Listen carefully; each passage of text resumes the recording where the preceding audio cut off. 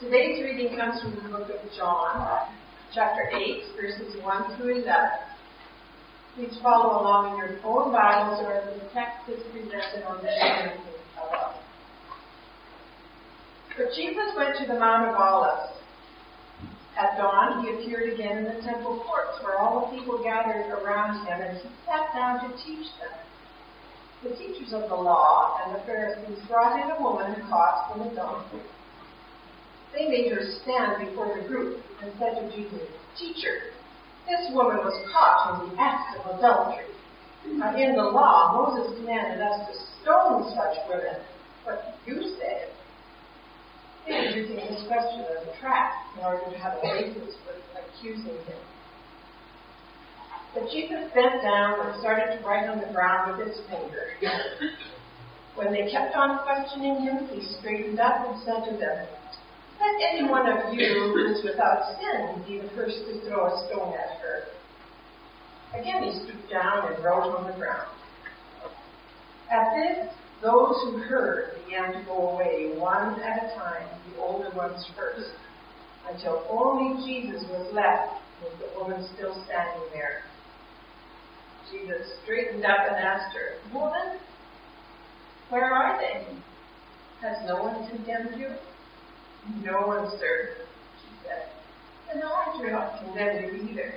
Go and leave your life of sin." The word of our Lord.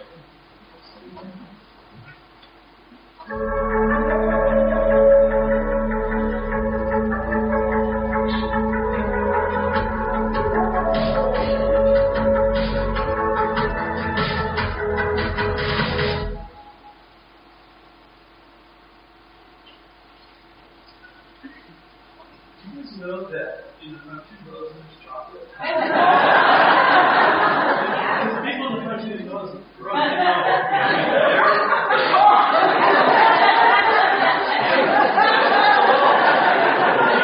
a little secret. Yeah, there you go.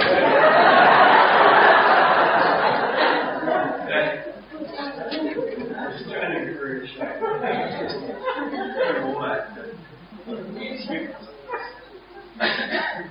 So you guys made it through the week. Well, it was quite a week, wasn't it? And you survived, and you're here, and maybe a lot of thanks for all that, because it was different. Some of you were just here because you wanted to get out of your house. Right. So it was a week ago, and Pastor Mark, our student ministries pastor, and I had prepared this tough conversation on same-sex marriage, all that stuff. And when I woke up that morning, I thought, oh, great. There won't be many people. Because it's kind of a hard conversation. So we get here, and sure enough, well, I think there were actually quite a few, more than we had anticipated. But then, because of the tech team, so savvy, they got it streaming, and some of you were able to stream it, and as it turned out, we had over 500 views. So, yeah, it was a lot bigger than I thought. Well, let me describe for you, this is our last Sunday, this is our last Sunday of this series, and I want to describe to you some of where we've been and then lead us to where we're going.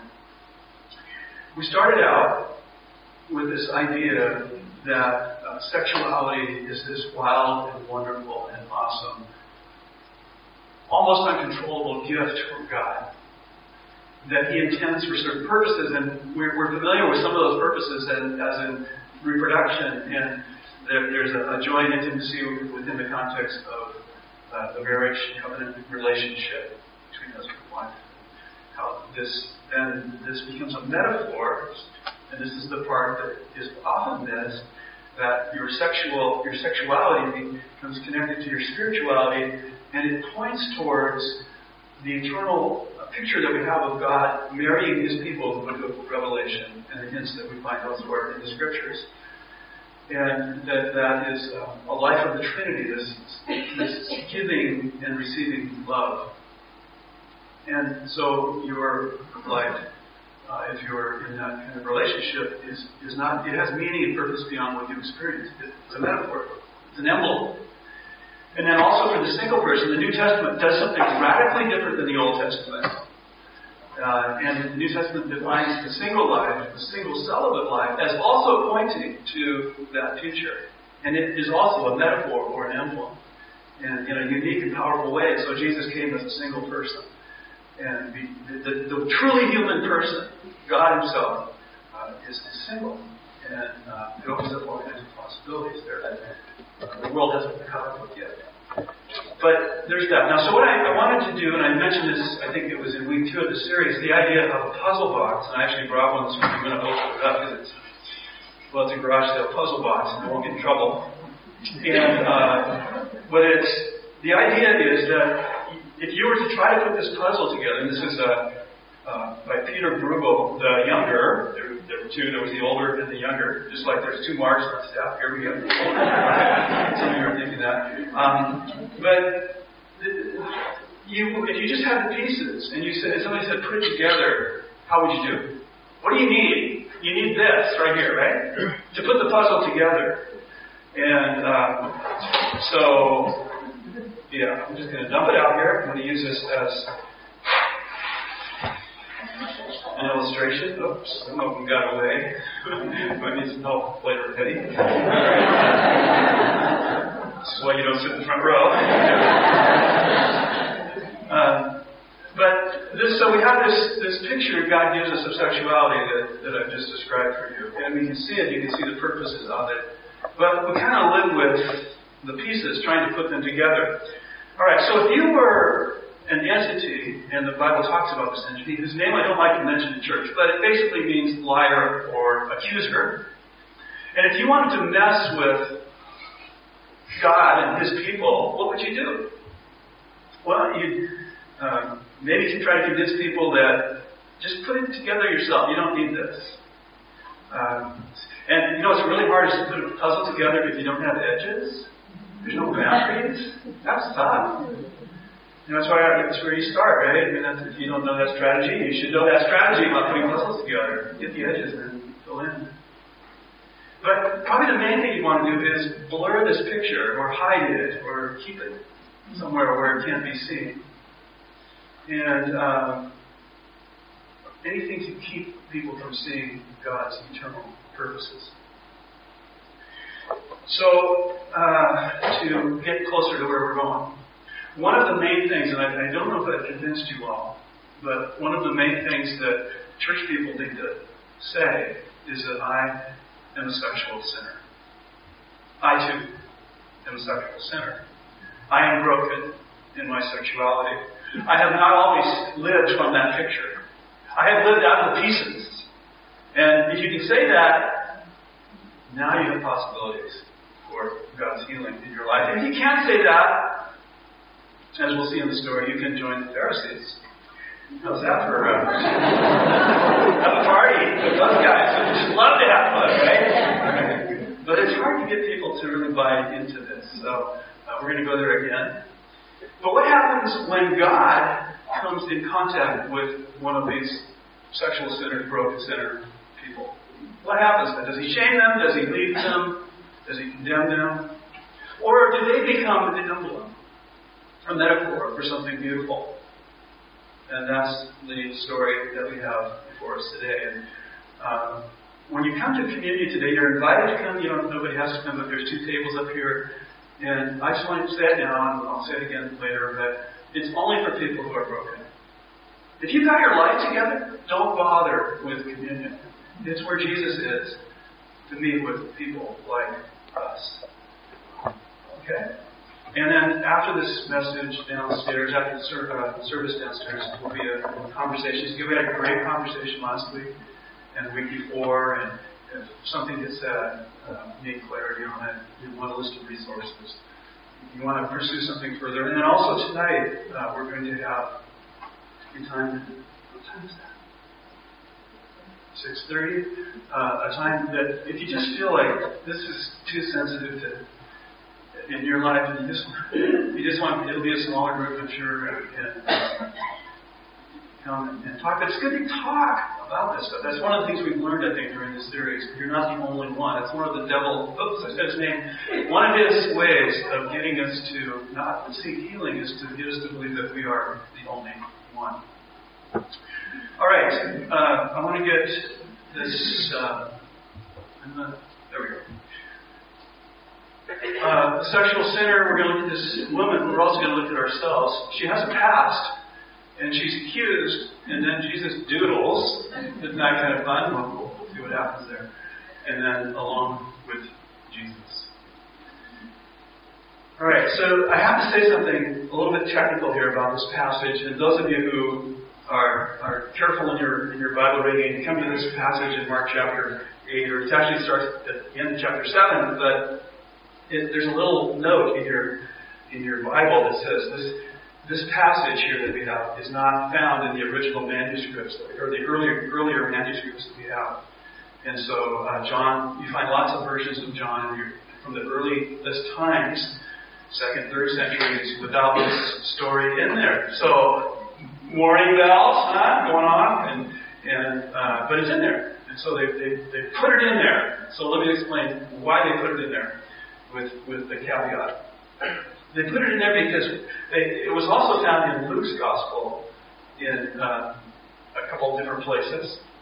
And scholars believe that it just sounds so authentic that the early church struggled to find. They just didn't know where to put it. And so it ended up landing here in John's Gospel. And it just sounds so much like Jesus that we won't remember where else. It's considered authentic that this really did happen. So that's the best explanation I can give. But I felt like you might need to know that.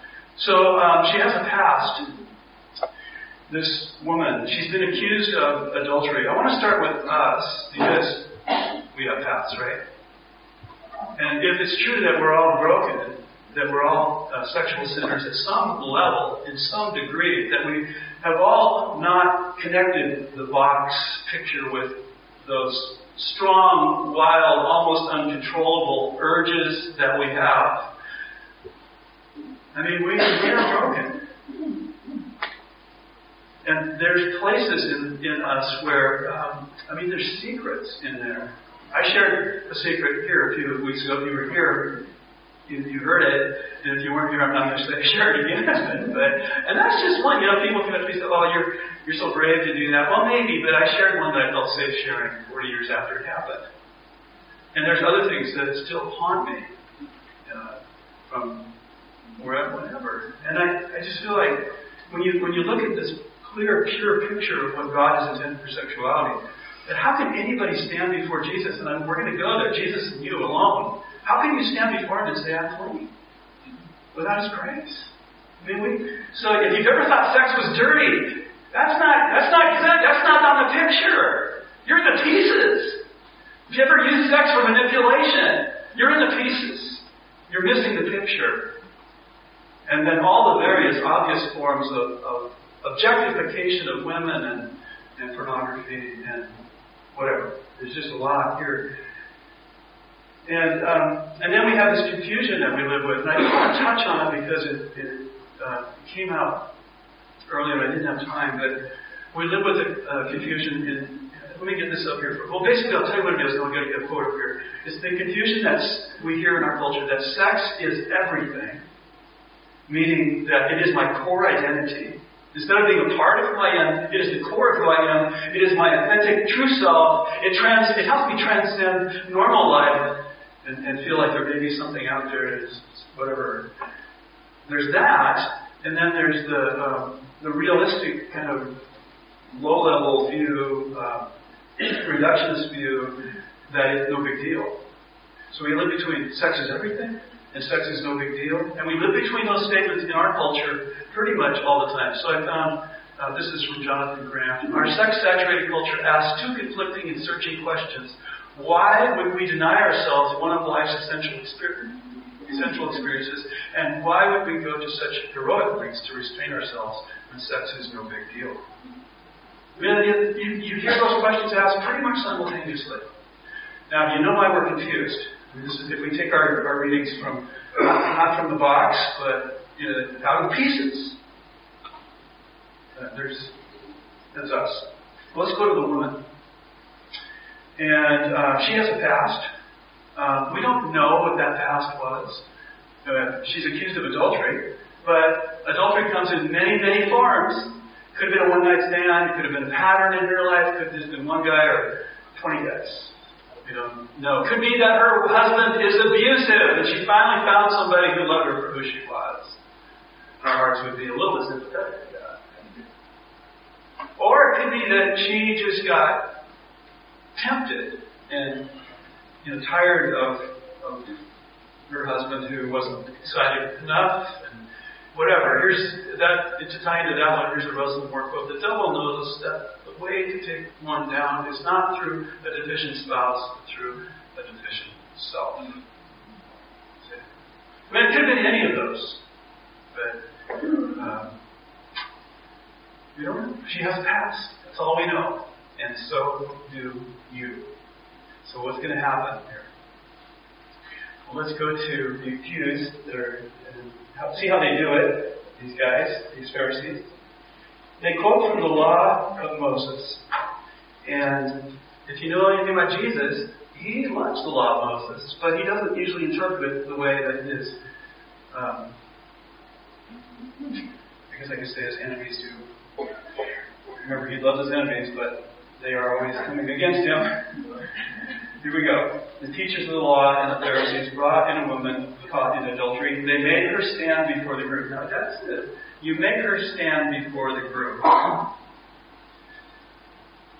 What gender is this group? Yeah, this should stir some things up here. And said to Jesus, "Teacher, this woman was caught in the act of adultery. In the law of Moses, we are commanded to stone such a woman. Now what do you say?" Let's talk about the law of Moses for just a sec. The law of Moses gets a bad rap oftentimes, and we're going to be reading the law of Moses here over the next 8 weeks, right? So read it carefully. And it is confusing in places. Where talks about not eating shrimp and oysters, which I love. All that. But we can sort all that out as we go through it. But one of the things you'll notice about the law of Moses is how much care is taken to make sure that justice is done and not overdone. And so false accusations are treated very, very soberly and seriously. So here's the law of Moses. Basically, I'm going to give it to you in a nutshell on this issue, is that you had to have two witnesses. Two eyewitnesses. Not one, but two. And, get this, when it comes to adultery, it's not like you see a woman coming out of a man's door and, what do you call that, circumstantial evidence. You have to actually catch them in the act of sexual intercourse. That's it. I mean, two people have to see them for this, and this is to make sure that there's not false accusations. And the other part of it is that neither of these two witnesses can be guilty of the same crime themselves. So there you go. That's the law of Moses. Now, here's the good news for some of you. Stoning is not a good thing, right? We don't say that. Stoning, it happens today, particularly in Muslim countries where Muslim fundamentalism is close at hand. Still happens in our world. And here's the good news, though. In the time of Christ, it hardly ever happened. This would be very, very rare. And for reasons that I won't go into, but except the one primary one, which is that the Romans who ruled over Israel during that time were in control. And they, by decree, and Roman law was not something you messed around with, were the only ones who could inflict capital punishment, which is why Jesus died on a cross and was not stoned to death. I mean, the cross was the Roman way of crucifying or killing people. So it hardly ever happened in the time of Christ. But in this picture here, I'd already given you a hint. What's really missing? it's not congruent with the law of Moses. How many people does it take to commit adultery? Why the woman? And some of you are like, you should be angry. Like, this is not right. So Jesus is going to not deal directly with that, but you can see that in the text, that the man, but according to the law of Moses, he should be here too. So they're being selected in their application of the law of Moses. Now, what they're really after, though, isn't the woman, is it? Did you read it carefully? They said this to trap Jesus. They want to trap him. Why do they want to trap him? Because he's a threat to them, their power structure. And so he's on the horns of a dilemma, it seems, that if he says, to heck with the law, I'm going to side with the woman here, just because I'm compassionate and whatever, then he gets accused of being a lawbreaker or somebody who doesn't pay attention to the law of Moses. Now, what does the Scripture say? That he fulfills the law of Moses. He gets to the essence of it, and he lives it out completely. He never breaks it. The law of Moses is fulfilled in him. So that would be a real problem even for us. That how does he not pay attention to the law? So you can't really go there. And the other side of the dilemma is if he says, to heck with the woman, we're just going to, it's all law. You know, if you let one in, you let the whole group in, and you know, it's just you give them an inch, they take a mile. That kind of that law and order. And you know, people love pastors to come down on the side of morality, and I would take a strong moral stand. Yeah, right. He doesn't do that either. Jesus can't win here. Except Jesus always wins. But that's how they've set it up. He can't win.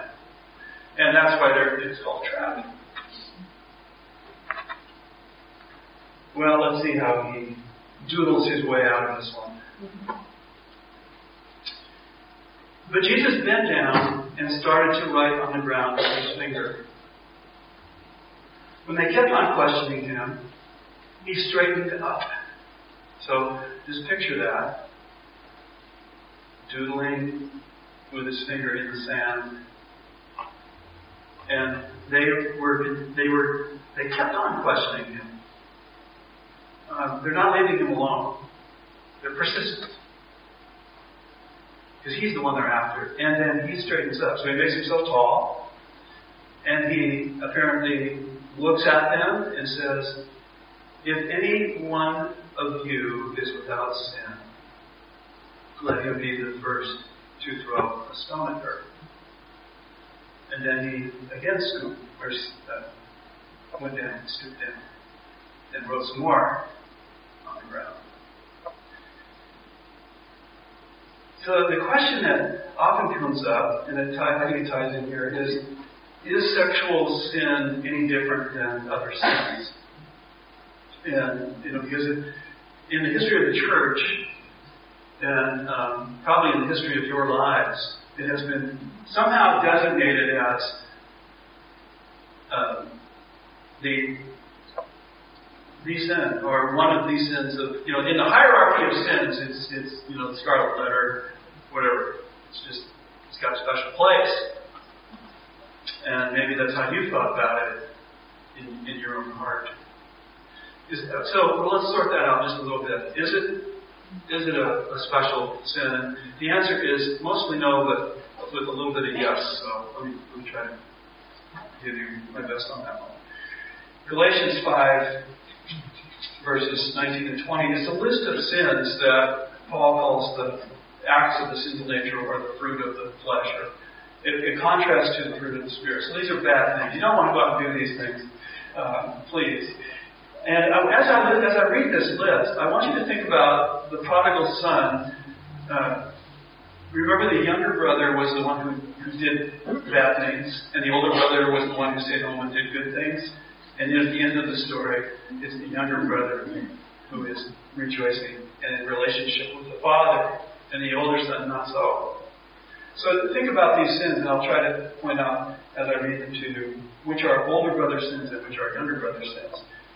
So here's the list. The acts of the sinful nature are obvious. Sexual immorality, impurity, debauchery, idolatry, and witchcraft. So not all of those would be attached to the younger brother in that story, but certainly maybe 4 out of 5. But then listen to these sins. These would be the sins of the older brother. Hatred, discord, jealousy, fits of rage, selfish ambition, dissensions, factions, and envy. And then it ends back with the younger brother, drunkenness and orgies. It's kind of a sandwich there between these two brothers. But you can see that the sexual sin is just in that list, and it's not treated any differently than selfish ambition, for example. Anybody ever struggle with that? So we have to realize that sexual sin is not this, at least in God's eyes, it's not any, it's the same. It's a flat, there's no hierarchy. So where's the yes? Well, the yes is always in terms of the consequences. So that if let's just say that if Jesus in the Sermon on the Mount says that lust is the same thing as adultery, it's a form of adultery. Well, if I go out and lust, it's better in the consequences than if I go out. Which would Patty choose for me? In that example. You see what I'm saying? The social consequences are lesser in one case and greater in the other. Jesus says to be angry with somebody is like murder. Well, which would you prefer? Somebody being angry with you? See what I'm saying here? I mean, so the consequences of how this gets worked out. So when Paul comes to this topic in 1 Corinthians chapter 6, he says that there is only one, that sexual sin is the only sin that does something. It's the only sin where you sin against your body. And the reason he brings that up is because your body, he's writing to believers here, your body is a temple of the Holy Spirit. And the consequences are, get it? How can your body, your resurrected body that's going to live forever, how can you go to a prostitute? That was what they were doing. So, it is a little different. And we have to be careful, though. Mostly, it's not different. Sin is sin. So, what happens here? We're at this moment where Jesus is doodling in the sand. What's he doodling? What do you think? Well, there's been, believe me, talk about speculation. But, based on what I just said, I'm thinking, well, maybe he wrote down words like selfish ambition, greed, lust. These are all men. They didn't look down names. I don't know. We don't know what he wrote down in the sand. But what the effect is amazing. And so we can only see the evidence of the wind. We don't see the wind. We're at this moment here. I wanted to get this quote up here from Dr. Julie Slattery. Perhaps there are indeed two kinds of people. Those who are so broken they believe they can't be whole, and those who believe they are so whole that they will never be broken. Now, as it turns out, that what she says there, I think there's a lot of truth, but something does happen here. And those who think they are so whole that they will never be broken believe the same. We used this language last week. I appreciate the younger Pastor Mark using this imagery of the window and the mirror. So they're looking through a window at this woman, this adulteress, this sinful woman. And then whatever Jesus writes in the sand becomes a mirror to them, to their sin. That's all we can say. So there she is, all alone with Jesus. Now that's kind of scary if you don't know anything about Jesus, but it is scary in the sense that whoever is without sin can cast the first stone. So who can cast the first stone? Jesus. I mean, he's without sin. That's standard. It's tied into everything about him. He defines life without sin for us. So she's alone with the only person that can truly condemn her and cast a stone at her. So what's he going to do? And this is where we have to play ourselves into the story, because if we are all sinners, this is our spot. This is our place. This is where we deal the real me before the real Jesus. And Jesus again straightens up, just as he did earlier with the Pharisees and the teachers. And let's see here, verse 10. Jesus straightened up and asked her, "Woman, where are they? Has no one condemned you?" And she answers, "No one, sir." "Then neither do I condemn you." Which is, now to get this, this is the gospel in its purest form, right here. I wonder what the gospel is. Well, here it is, boiled down. She is guilty. She's guilty. And she's forgiven at the same time. That's the gospel. It's a beautiful picture for us to grab onto. She deserves death. She's given life. And then he says, "Go and sin no more." Which is part of the reason we know that she's guilty. I mean, Jesus wouldn't say that she hadn't. But go and sin no more. In other words, look at this box, the puzzle, and start living from the puzzle box. See what God has for you. See the best for you. See what He wants for you. And live from there.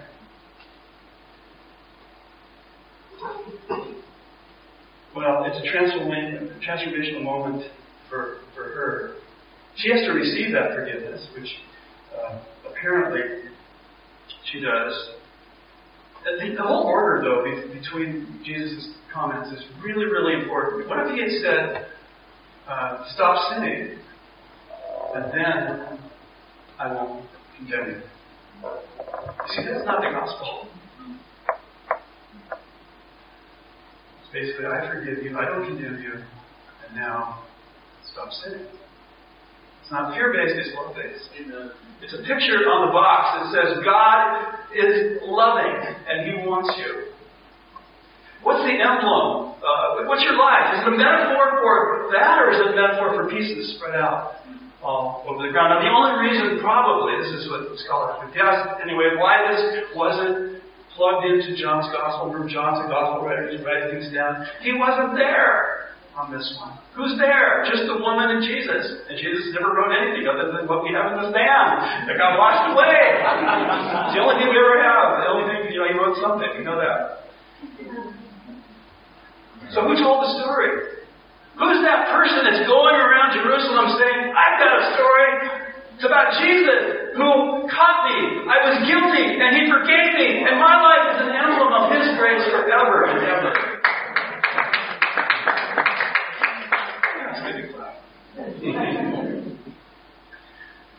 So we have communion. And communion is a beautiful emblem, metaphor. It's a sacrament that points beyond the table to the love of God. So what I want to do is prepare our hearts. And I don't know, why don't we stand up because we can say it better. This is from Psalm 51. There's 3 slides here. These are snippets from Psalm 51. But it's what that psalm is all about. So prayer and confession, David, Bathsheba, sexual sin, it was there. And this is David's, these are his famous words. And I want you to read these with me. We'll try to get these 3 slides together here. Let's go. Have mercy on me, O God, according to your unfailing love, according to your great compassion, blot out my transgressions.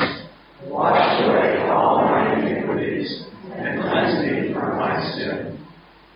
For I know my transgressions, and my sin is always before me. Against you only have I sinned and done what is evil in your sight. So you are right in your verdict, and justified when you judge. Cleanse me with hyssop, and I will be clean. Wash me, and I will be whiter than snow. Create in me a pure heart, O God, and renew a steadfast spirit within me. Restore to me the joy of your salvation